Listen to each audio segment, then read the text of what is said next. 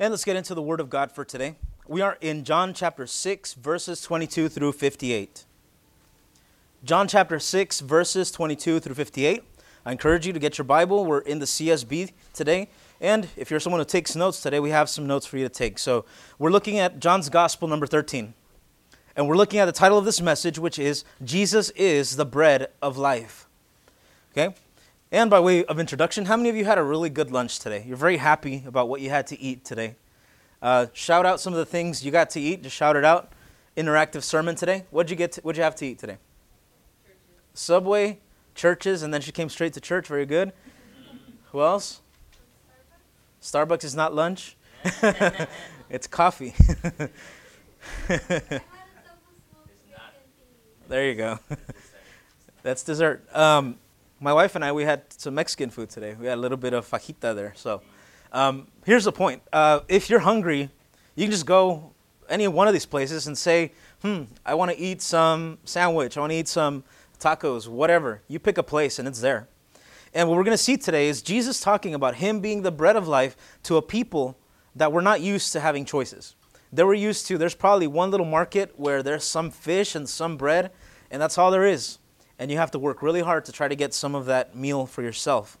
So if we do a little bit of backtracking, last week we were looking at the message about Jesus feeding a multitude. And just shout it out about how many people did Jesus feed in the sermon we looked at last week? 20,000. About 20,000. Although it says 5,000, which were the men, the head of the family, there was about 20,000 people, children and women. And so we saw that last week, that Jesus did this amazing miracle. He fed them with, how many pieces of material did he have to start? Who remembers that? He had 5 loaves of bread and 2 little fish, little sardines. And we talked about that. That was not a fancy meal. That was very basic nutrition for the time. Jesus takes that, blesses it, and then multiplies it, showing the world that he is the creator who can make things out of nothing. We also saw last week another miracle. What miracle was that? What else did he do? He walked on water. The creator who, the Bible says in Genesis, the Spirit of God was hovering over the waters. Here in John's Gospel, we see Jesus walking on the water. And so that's the context. That's where we are today. He's fed this multitude. The multitude still didn't believe in him. They wanted the stuff, but they didn't want him. And so Jesus decides to go with his disciples to another city. They go to a city called Capernaum, which is kind of like a port town. It's by the sea. Something you would compare it to here would be Port Isabel, a little seaside town. And that's where we find ourselves today. So let's go to John chapter 6, verses 22 through 32. I'm excited. We have a good chunk of text to read today. And before we do that, why don't we pray? Lord God, please illuminate the Bible that you wrote. Please speak to us today, Lord. Please help us to clear our mind of all distractions. Help us to be studious individuals, those who take apart the Word of God and really examine it for ourselves. Help us not just to believe what the preacher says, but go and study for ourselves. Lord, thank you for your Word. Thank you for the miracles that you did. Help us to receive them and not only believe them, but believe you, that you are who you say you are, the Son of God, the Savior of the world. We ask you for your blessing and your illumination on the Word. In Jesus' name, amen. So let's go to the text there, John 6, 22 through 32. It says this, "The next day, the crowd that had stayed on the other side of the sea saw that there had only been one boat. They also saw that Jesus had not boarded the boat with his disciples, but his disciples had gone off alone. Some boats from Tiberias came near the place where they had eaten bread after the Lord had given thanks." So again, we're doing a bit of a recap there. We saw that Jesus was feeding the people next to this giant piece of this body of water called the Sea of Galilee. And if you remember, how wide was the Sea of Galilee? How big did we say it was last week? About 33 miles. And I think we had a picture of that, if we can backtrack a little bit. This is what the Sea of Galilee looks like today. You can go there, fishing, go boating. Very, very big, 33 miles. And what do we see here? Jesus gets away from the crowd of people. You would think, this doesn't make sense. Don't you want a big church, Jesus? Don't you want a lot of people, Jesus, following you around? And he leaves them. And it says there that although they knew that Jesus was not there anymore, nor his disciples were, verse 23, some boats from Tiberias came near the place where they had eaten the bread. And 24, when the crowd saw that neither Jesus or his disciples were there, they got into the boats and they went to Capernaum looking for Jesus. So you have this massive crowd of people. Now they're following Jesus again. They really want to be where he is. 25. When they found him on the other side of the sea, they said to him, Rabbi, when did you get here? Remember the word rabbi? What does that mean? Teacher. Jesus answered them, truly I tell you, you are looking for me, not because you saw the signs and miracles, but because you ate the loaves of bread and were filled. He tells them, you're looking for me because I fed you. You're not looking for me because you want to worship me as God. You're looking for me because of the stuff I can give you. And that's my first point today. Do we love the gift or do we love the giver? That's a question you need to ask yourself. Do I love the gifts that God gives me? My family, food on the table, gas in my car, clothes on my back, shoes on my feet, scholarship to pay my funds. Do I love that more than I love God? And we'll examine what that looks like in a second. 27. Don't work for the food that perishes, but for the food that lasts for eternal life, which the Son of Man will give you, because God the Father has set his seal of approval on him. 28. Why don't we read this together? 28. What can we do to perform the works of God? They asked.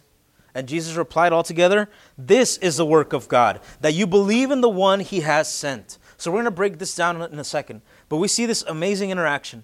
20,000 people talking to Jesus. Why'd you leave us, Lord? You fed us yesterday. Can't you feed us again today? And Jesus tells them, you're looking for me because I fed you, not because you love me. Now we continue there. 30. What sign then are you going to do so that we may see and believe you? They asked. What are you going to perform? Our ancestors ate the manna in the wilderness, just as it is written, he gave them bread from heaven to eat. And Jesus said to them, truly I tell you, Moses didn't give you the bread from heaven, but my Father gives you the true bread from heaven. Now for you note takers, let's break down this passage a little bit. Number one, we see this, persistent people, okay? We see this crowd of 20,000 people that 6 months worth of salary wasn't enough to feed them. That wasn't enough money. So Jesus saves them a lot of money by feeding them, okay? Let me ask some of you college students, some of you broke college students, which, why am I repeating myself? It's the same thing, right? I know what that looks like. I'm a college student. And actually, let me backtrack a little bit. I saw BSM. They were giving out some food for college students this or a couple weeks ago. And I was like, well, I'm going to go see what they're doing. I want to see what they're giving, how long it took them to cook it up and stuff. And I go and they're giving out ramen noodles. And I was like, this is food, actually. For a college student, this is a meal. And when I went home the next day or the day after, I was craving some ramen noodles. And I just made some for dinner. And I told my wife, quiero una sopita. I want some soup. So we see this persistent people. That although they had already been fed by Jesus, they wanted more and more and more. We see number two this, a truthful testimony. We see Jesus telling them the truth in verse 26, where he tells them, you're looking for me because of the food that I gave you. He knew their hearts. As God knows your heart and my heart. He knows the things that we would ask for. And let me ask you this. Do you have a prayer list? Or on a notebook or on your notes app or wherever, do you have written down, these are the things I'm praying for? And out of those things that you're praying for, how many of those things are material things? How many of those things are, I have a nice car, but I would probably like a nicer one. I have this apartment, but I'd rather have a house right now. What are the material things that we ask God for? And how many of those things are not material things? The things that money can't buy. I want peace in my home. I want peace in my heart about who I am, who God made me to be. I'm not married. I want to be happy as a single person right now. I'm married. I don't want to get divorced. Give me peace because we're having a lot of problems. You see, Jesus knew that what they wanted was material things. He was brutally honest. And so he had a truthful testimony. Number three, Jesus here talks about lasting life. He tells them in verse 27, don't work for the food that perishes, but for the food that lasts for eternal life. Let me ask those of you who people love you and bless you and they give you Tupperware fulls of food, do you even really eat it? Or does it stay in the back of the fridge? Kind of forget about it? I have at home right now some carrot cake. And I love Ms. Lopez, and I know she potentially could be watching. I have not touched that carrot cake. It's sitting there. I had a piece and then I kind of forgot about it. And what happens to food if you forget about it? It goes bad. You kind of open it. I shouldn't have opened it. Just throw the whole thing away, right? Jesus here says, I can give you food, but eventually this food is going to go bad. He says, work for the things that are for eternal life. Because Jesus did not come to fill your belly. Jesus came to fill heaven with God's people. That was his mission. He loves you. He'll provide for you. But he's far more concerned with getting you into heaven rather than getting food into your belly. There will be times. Did anyone in the Bible ever go hungry? And that was part of God's plan. Anybody? Who were those people? Did Paul ever struggle? Yeah. What happened to Paul? He was shipwrecked. He was thinking, I'm going to go to the next town. Well, actually, he was taken as a prisoner. The boat crashes. He's floating in the ocean. And that was God's wonderful plan for his life, to suffer a little bit. So you see, Jesus wants to fill heaven. Sometimes he might not fill your belly the way you want. So that's lasting life. We see also this, absolute arrogance. Look at verse 28. They ask Jesus, what can we do to perform the works of God? What are they saying? We want to do miracles. Since you don't want to do it for us, we'll do it ourselves. How can we do this? How do we do the work of God? That's very arrogant, because they thought they could earn God's favor. They thought they could earn God's love. Have you ever thought like that? If I can just do this, God will love me a little more. If I can add this to my faith, God will love me a little more. You know what? We're struggling. Let's commit to serve at church for a while, and we're going to see God bless us. That's doing something to get something. And let me remind you of this. The gospel plus anything ruins everything. The gospel plus I try to be a good person ruins everything. The gospel plus you must speak in tongues, you must be baptized to go to heaven, it ruins everything. The gospel plus something. That's what they were trying to do. Sure, yeah, you're a good teacher, Jesus, but what can we do? Kind of reminds you of that rich young ruler, right? He comes up to Jesus. He says, what can I do to go to heaven? What can you do? What's the answer? Nothing. There's nothing you and I can do to go to heaven. What does Jesus say? This is the work, 29. This is the work of God, that you believe in the one he has sent. God wants you simply to believe, to trust in the work of Jesus. We just sang about it, Christ alone. And we get familiar with these hymns. We could change the tune a little bit. We get familiar with them, but I want you to really pay attention to them. In Christ alone. That means in nobody else. That means not in your grandma's faith, not in your parents' faith, not in the faith of your pastor. In Christ alone, my hope is found. And the last thing we see here is demanding disbelief. These crowds, although they had already been filled the first time, they kind of downplay the miracles of Jesus. They say, yeah, that thing was cool of you giving us bread and fish that one time. Our ancestor Moses, he did it for a long time, thousands of years ago. So, not good enough, Jesus. Show us more. And I would encourage you not to be that guy, that girl, that's always asking for more and more signs from God before you can believe in him. They demanded more miracles. Now, it's easy to judge these people and be like, yeah, they were terrible, 20,000 people. I would never be like them. But we tend to be like them. And here's 4 ways in which we can actually love the gift more than the giver. So let's go here for you note takers. Number 1, joy in good times, anger in hard times. Are you someone who's joyful only when there's no trials in your life? But then when the trials come, you get angry at God. I served you. I gave 15% of my offering, not just 10, which 10 is not necessarily what you're supposed to give anyways. It's whatever God puts in your heart. I did this for you, God. I brought people to church. Why are you letting me suffer? You see, that's a way that you love the gift more than the giver. Have you ever been angry at God? Have you ever cursed God? Ever since I started going to church, things got really hard. You know, we have Friday night Bible study at 7. Always at 5:30, I'm fighting with my wife or something. I don't know. There's always problems. You see, that's one way in which we love the things God gives us, but not God. And you remember Job in the Bible, his story? In one day, Job lost everything except his wife, and we said this in the morning. She was not a very helpful wife. Instead of encouraging him, Job, we lost our kids, our business, everything, but you know what? We're going to keep our faith. She doesn't do that. What does she say? Job, you fool, you're still worshiping God? Why don't you get up, curse God, and go die somewhere? Not a very good wife. Gentlemen, make sure you pick a woman who loves Jesus. You don't want to hear that on that last day. You fool, curse God and die. But Job didn't say that. Job said, blessed be the Lord. Blessed be God in the good and in the bad times. Number 2, what's another way you can love the gift, not the giver?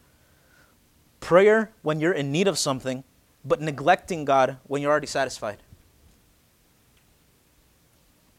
It reminds me of this. There was a story of a family. They were in a car accident. One of the children almost died, but God had mercy on the child. They went to church. That's how they came to know about God. And they were praying, please don't let our child die. The child eventually got up, started speaking again, getting the motor skills back and everything.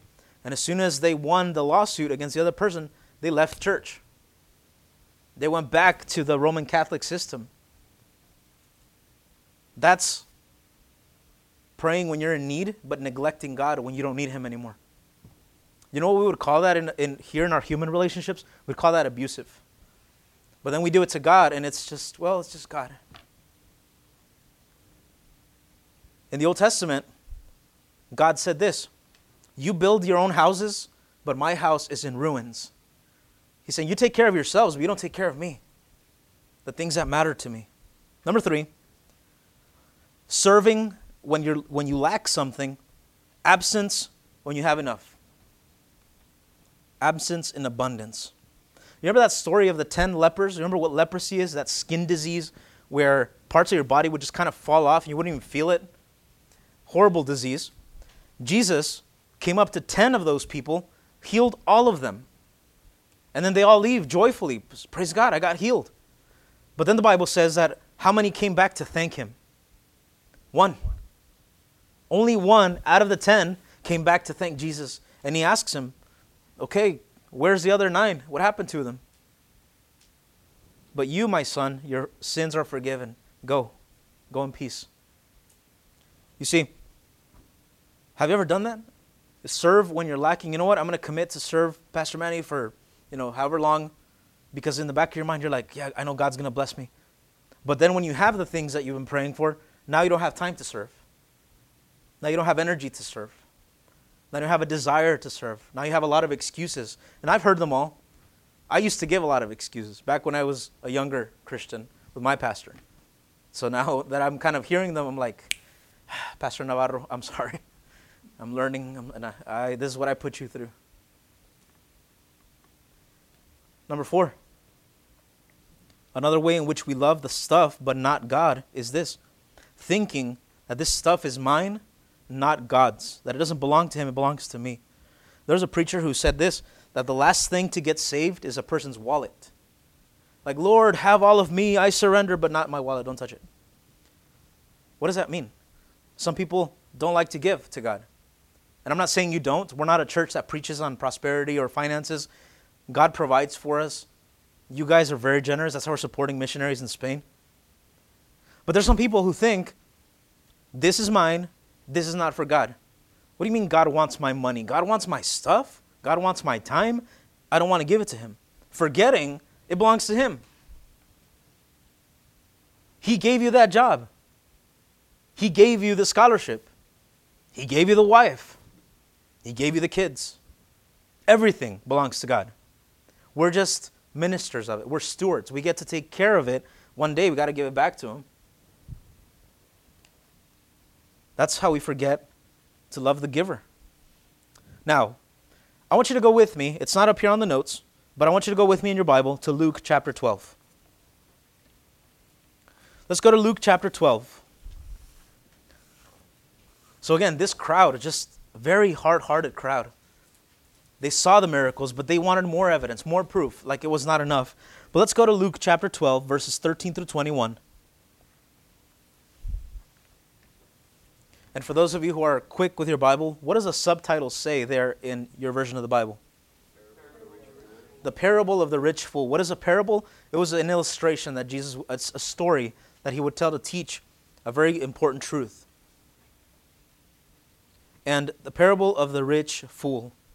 Now that word fool, we throw it around so casually, right? Especially here in the valley. Hey, what's up, fool? Right? We say that all the time.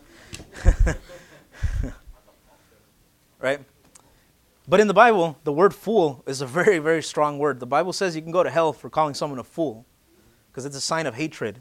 It's a sign of disdain. You don't love someone. You hate them. But here, Jesus is using that word, which must definitely mean something. So Luke chapter 12, 13 through 21. Let's read this little side story here. Someone from the crowd, and I can kind of imagine this 20,000, right? Someone from the crowd said to him, "Teacher, tell my brother to divide the inheritance with me." What was he saying?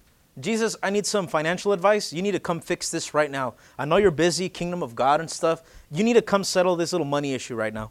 And what does Jesus say? 14. "Friend," he said to him, "who appointed me a judge or arbitrator over you?" He then told them, "Watch out and be on guard against" what? Greed. How would you define greed? Just kind of throw out some answers here. Interactive sermon. How would you define greed in very simple terms? What is greed? Lusting for money. What else? Money lover. My friend over here said codo. We know what codo means. Stingy, right? You don't want to spend because you just want to have. Any of you got to see DuckTales as a kid? Scrooge McDuck? Am I speaking your language a little bit? No? Okay. He says, watch out against greed. Why?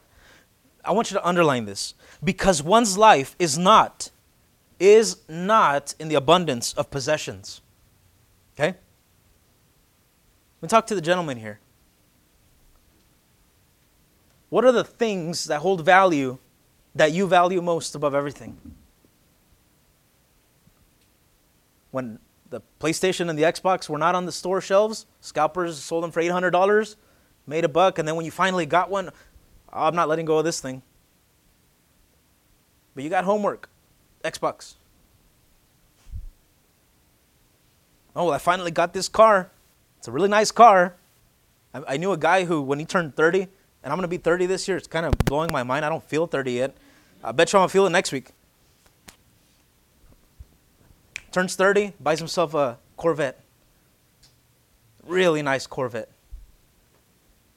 But then he can't pay it. Now he's in the hole for $30-some thousand. Because his identity was in his stuff, right? Is your identity in your stuff? How do we... No, I would never do that, Pastor Manny. Do you look down on people who use Android? Do you look down on Jesus? Do you look down on people who use a certain brand of things? Your identity is in your stuff. I mean, and Apple does this on purpose. You got the blue bubble, you got the green bubble. I'm not going to talk to you green bubbles. Get yourself a blue bubble and then we'll talk. It's one of the reasons I have Apple today. I got picked on by my family. Like, oh, he's not part of the iMessage. Well, what do I do? You going to pay for it? You see, our identity is in our stuff a lot of times. Jesus tells him that's not your identity. 16. And he told them a parable. A rich man's land was very productive. He thought to himself, what should I do since I don't have anywhere to store all these crops? 18. I will do this. I will tear down my barns and I will build bigger ones and store all my grain and my goods there. So far, so good, right? This guy seems like a good businessman. It's going well for him. 19. Then I'll say to myself, you have many goods stored up for many years. Take it easy. Eat, drink, and enjoy yourself. And what is the answer from God? But God said to him, say it with me, you fool. I got to teach you how to read the Bible. When you see an exclamation point, you're supposed to exclaim, right? He doesn't say, you fool. You think God's voice is like that? All right, let's practice, church. What does he say to him? You fool. You got to say it like that. An urgency. You fool, this very night your life is demanded of you. And the things you have prepared, whose will they be? And what is he teaching us? Don't be so caught up here in the material things, my friend, that you neglect the spiritual things.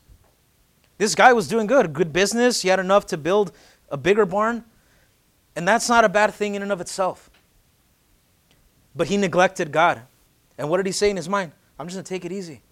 Retirement plan at 25 years old, I'm doing pretty good. God says, you fool, all these things you spent your time working on without giving me glory, whose are they going to be when you die? Who's going to take it over? Government. Just a little sidetrack that we got off on. Let's go back to John 6.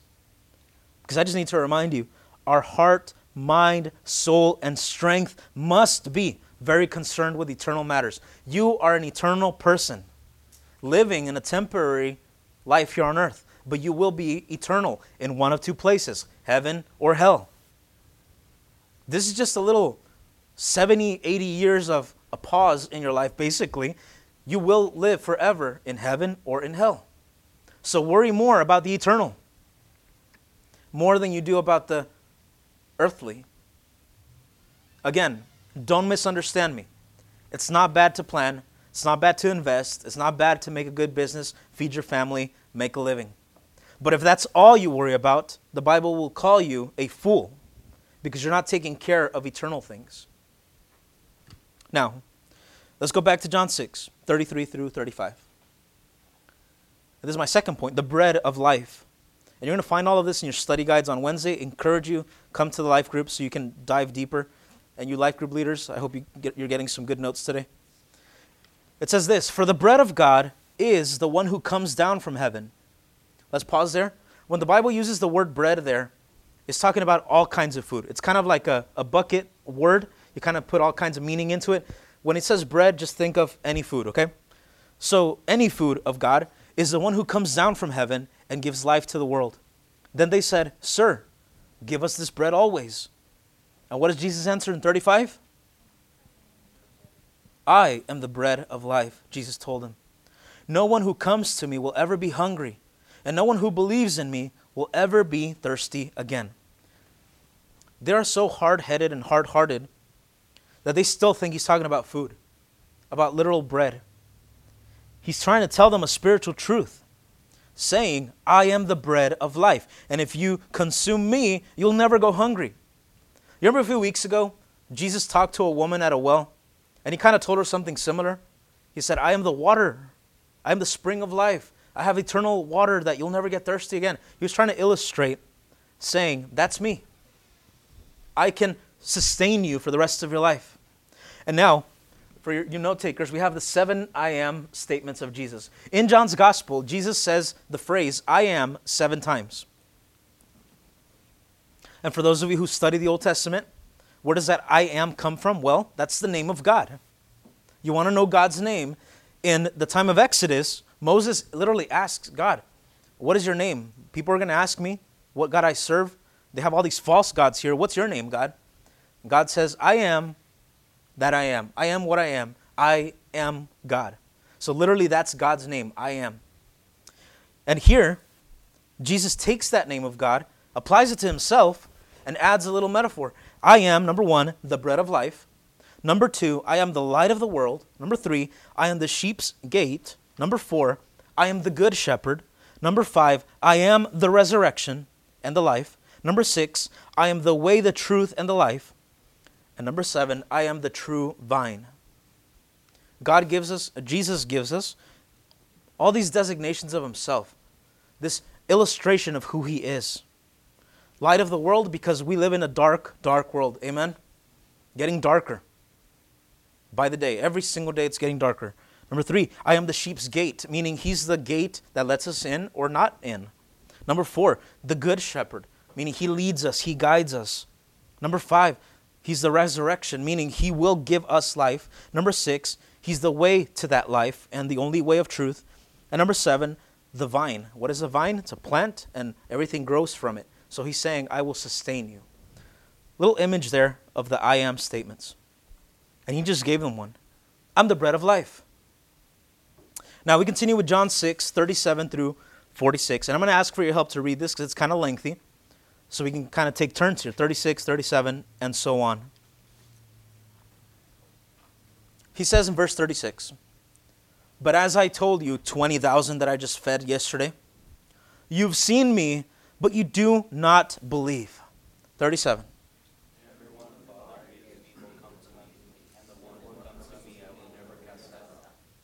Isn't that wonderful? That if you belong to Jesus, He will never throw you out on the street. Everyone in your life at some point will fail you. Especially those that you trust, because they know you the most, they're able to hurt you the most. And I'm not saying be paranoid. I knew it. Men are terrible. Women are terrible. It's just about the boys. It's just about my girls. Stop, please. Everyone will fail us. The only one who will not fail us is the Lord, who will never throw us out. With everyone else, we're supposed to have patience and grace. "I will never cast out the one who comes to me." 38. It says, "For I have come down from heaven, not to do my own will, but the will of Him who sent me." 39. "This is the will of Him who sent me, that I should lose none of those He has given me, but should raise them up in the last day." The will of the Father. Here it is, verse 40. "That everyone who sees the Son and believes in Him will have eternal life, and I will raise him up on the last day." 41.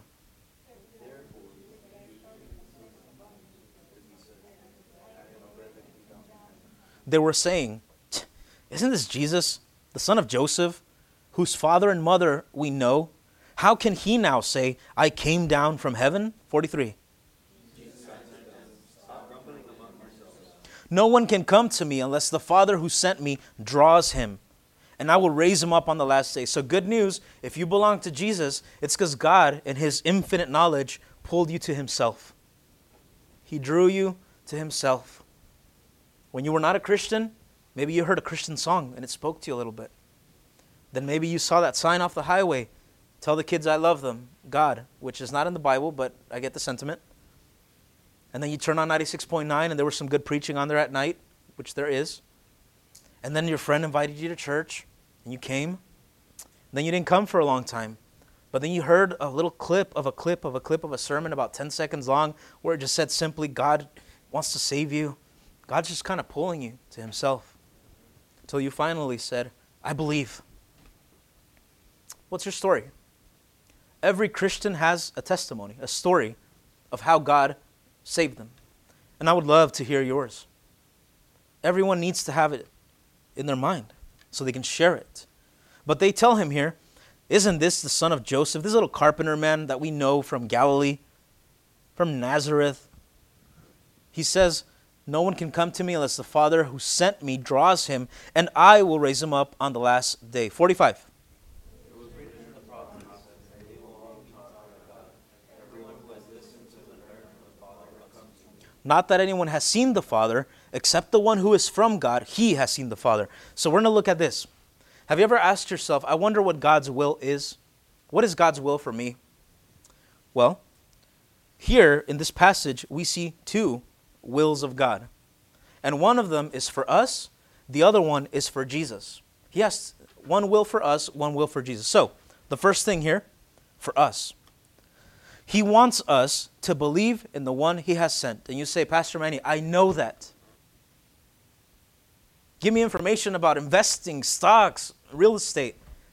God is so concerned with this that He had to write it down. And He said, "Believe in the one He has sent." God wants you to know Jesus. God wants you to believe in Jesus. Let me tell you what God doesn't want from you. He doesn't want your sacrifice. He doesn't want your hard work. That's not impressive to God. Think of it like this. If there's a criminal who has murdered people and now he's in jail, all the community service in the world is not going to make him innocent of having killed that person, right? And so what we try to do, without being God's people, before we're Christians, we're like that criminal. "God, I did this for you. I donated to this charity. I put the Ukraine flag as my profile, and now Ukraine is free because I did something, I think." And we think we're impressing God. God's not impressed by criminals. So God doesn't want your sacrifice. Keep it. You say, well, I'm going to stop giving because I don't like what they're preaching. Don't give. Keep your money. God wants you. That's what he wants. Doesn't want your sacrifice. God wants you. He doesn't want your stuff. He wants you to have faith in him. That's God's will for you. Well, what about everything else, Pastor Manny? In everything else, he gives you wisdom. And that's something we call life, sanctification. The rest of my life, I'm going to make decisions based on this. Now, what is the second will of God? Well, it's the will for his son. What does he want his son to do? Well, he wants Jesus not to lose a single Christian. God wants Jesus, my son, don't lose a single one of the ones I'm giving you. Do you think Jesus keeps that will? Do you think Jesus does that? He keeps everyone? Oh, absolutely he does. He has never lost a Christian. He never will. He's never lost a believer. He's never lost a son of God. And he never will. And that's great news. Because if it depends on us, we're lost. If it's on him, we're safe. People teach that you can lose your salvation. That breaks my heart. Because they're condemning people wrongfully. And we cannot lose it because we did not earn it. And as we said 1,000,000 times, we'll say it 1,000,001 now, God will not lose a Christian. Never. Because that's God's will for Jesus, and Jesus always does God's will. I love this passage because they say, isn't this the carpenter? We don't believe in you. What are you going to teach us? Have you ever wondered what God thinks about those who don't believe him? Let's go to Matthew 11 here on the screen. You don't have to look for it. I have it for you. Here's another passage, parallel gospel passage. Jesus is talking to some of these cities that he's already visited, and they denied him. And in Matthew 11, he says this, "And you, Capernaum," the city where he's actually in right now, "will you be exalted to heaven? No. You will go down to hell, to Hades." What is he saying? You, Capernaum, city of Capernaum, are you going to make it to heaven? Not at all. He says, you're going to Hades. Why does he say that? For if the miracles that were done in you had been done in Sodom, it would have remained until today. But I tell you, it will be more tolerable for the land of Sodom on the day of judgment than for you. What is he telling us? Old Testament, cities of Sodom, Gomorrah, and some other cities around there, they lived in such deplorable sin. What was that sin? A lot of things. Idolatry. Breaking all the commandments. Homosexuality. Bestiality. Polyamory. All these sins that God detests. They were enjoying it, reveling in it, celebrating it, having parties for it. And God tells Sodom and Gomorrah, I'm going to destroy you because you don't repent. He takes out his people, as he always does. He protects his people. Not those that chose God, but those that God chooses, like Lot and his family, takes them out. And then he absolutely pulverizes Sodom and Gomorrah. And if you go to that region today, where Sodom and Gomorrah once were, there's nothing. It's desert wasteland. But you can pick up some rocks, and people have done studies on those rocks, and they're made of some sort of sulfur and calcium, meaning there was literally fire raining down from the sky on that place. And God says, Capernaum, it's going to go worse for you because you at least got to see me face to face and you denied me. They're going to hell. You're going to go to hell too, but we're going to punish you even more severely because you don't have an excuse. I spoke to you myself and you still denied me. Very hard words there. It will be more tolerable for the land of Sodom on Judgment Day than for you. And what were the things they were saying to deny him? They were saying, you're just a carpenter. And that's the next point here. He's not just a carpenter. Jesus came from heaven. I saw the latest one of these silly books. I went to hell for 23 minutes and I came back. Let me tell you all about it. Sell you a $35 book. Sign up for my teachings, my classes for $300 a month. Let me tell you what hell looks like. One of these charlatans. There's another lady who says that Jesus took her up to heaven, had a wedding ceremony with her, Now she's his wife. She came back down to earth, and now she's going to tell us what heaven's really like. A lot of foolishness out there. Jesus is the only one who did not go up to heaven. He came down from heaven because heaven is God's home. Number 2, Jesus is more than a carpenter because he did miracles like feeding the 5,000, walking on water. Jesus also forgave sin. Only God can do that. And number 4, Jesus raised the dead. Not those who had passed out. No, those who literally were dead, including Lazarus, who was dead for 4 days. Raised him back up. Now we're going to finish this message here with this last section of the Bible, John 6, 47 through 58. And I'm going to ask for your help with this one. And this is the little subtitle there, Eat the Flesh, Drink the Blood. It's going to get a little bit strange, but follow along. Truly I tell you, anyone who believes has eternal life. I am the bread of life. Your ancestors ate the manna in the wilderness, and they died. We'll pause there. He's saying, yeah, your ancestors ate bread from heaven, but then they died anyways. If God were to answer your biggest prayer right now, you would have joy. But let me tell you, at the end of the day, you're still going to die. If God gave you exactly what you wanted, you're still going to die someday. This is the bread, 50, that comes down from heaven, so that anyone may eat of it and not die. I am the living bread that came down from heaven, and if anyone eats of this bread, he will live forever. The bread that I will give for the life of the world is my flesh. So now Jesus introduces some very weird concepts. You want to eat some bread? I'm not going to give you bread. I'm going to give you my own body. Like, wait a minute, that's kind of weird. Let's continue. 52. At that, the Jews argued amongst themselves, how can this man give us his flesh to eat? So Jesus said to them, he drives it even further, truly I tell you, unless you eat the flesh of the Son of Man and drink his blood, you do not have life in yourselves. Was Jesus promoting cannibalism? Was he promoting becoming a vampire? You remember back in 2012, everybody was a vampire? Couldn't get away from those movies. Terrible, terrible movies. Not because of the vampire stuff, just because it was really bad acting, right? Twilight. I hate Twilight. Oh, but it's so romantic. It's a vampire chewing on a girl's neck. Come on. But they're in love. Okay. I got time. We want to pick on this weekend.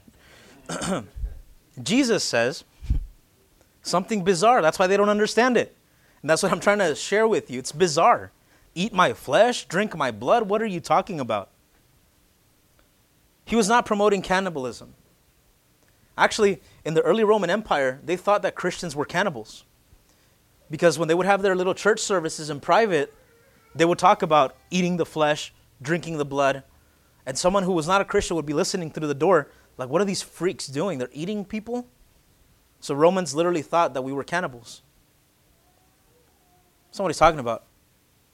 And then you have the Roman Catholic Church, who they take this in a different way, a different weird way.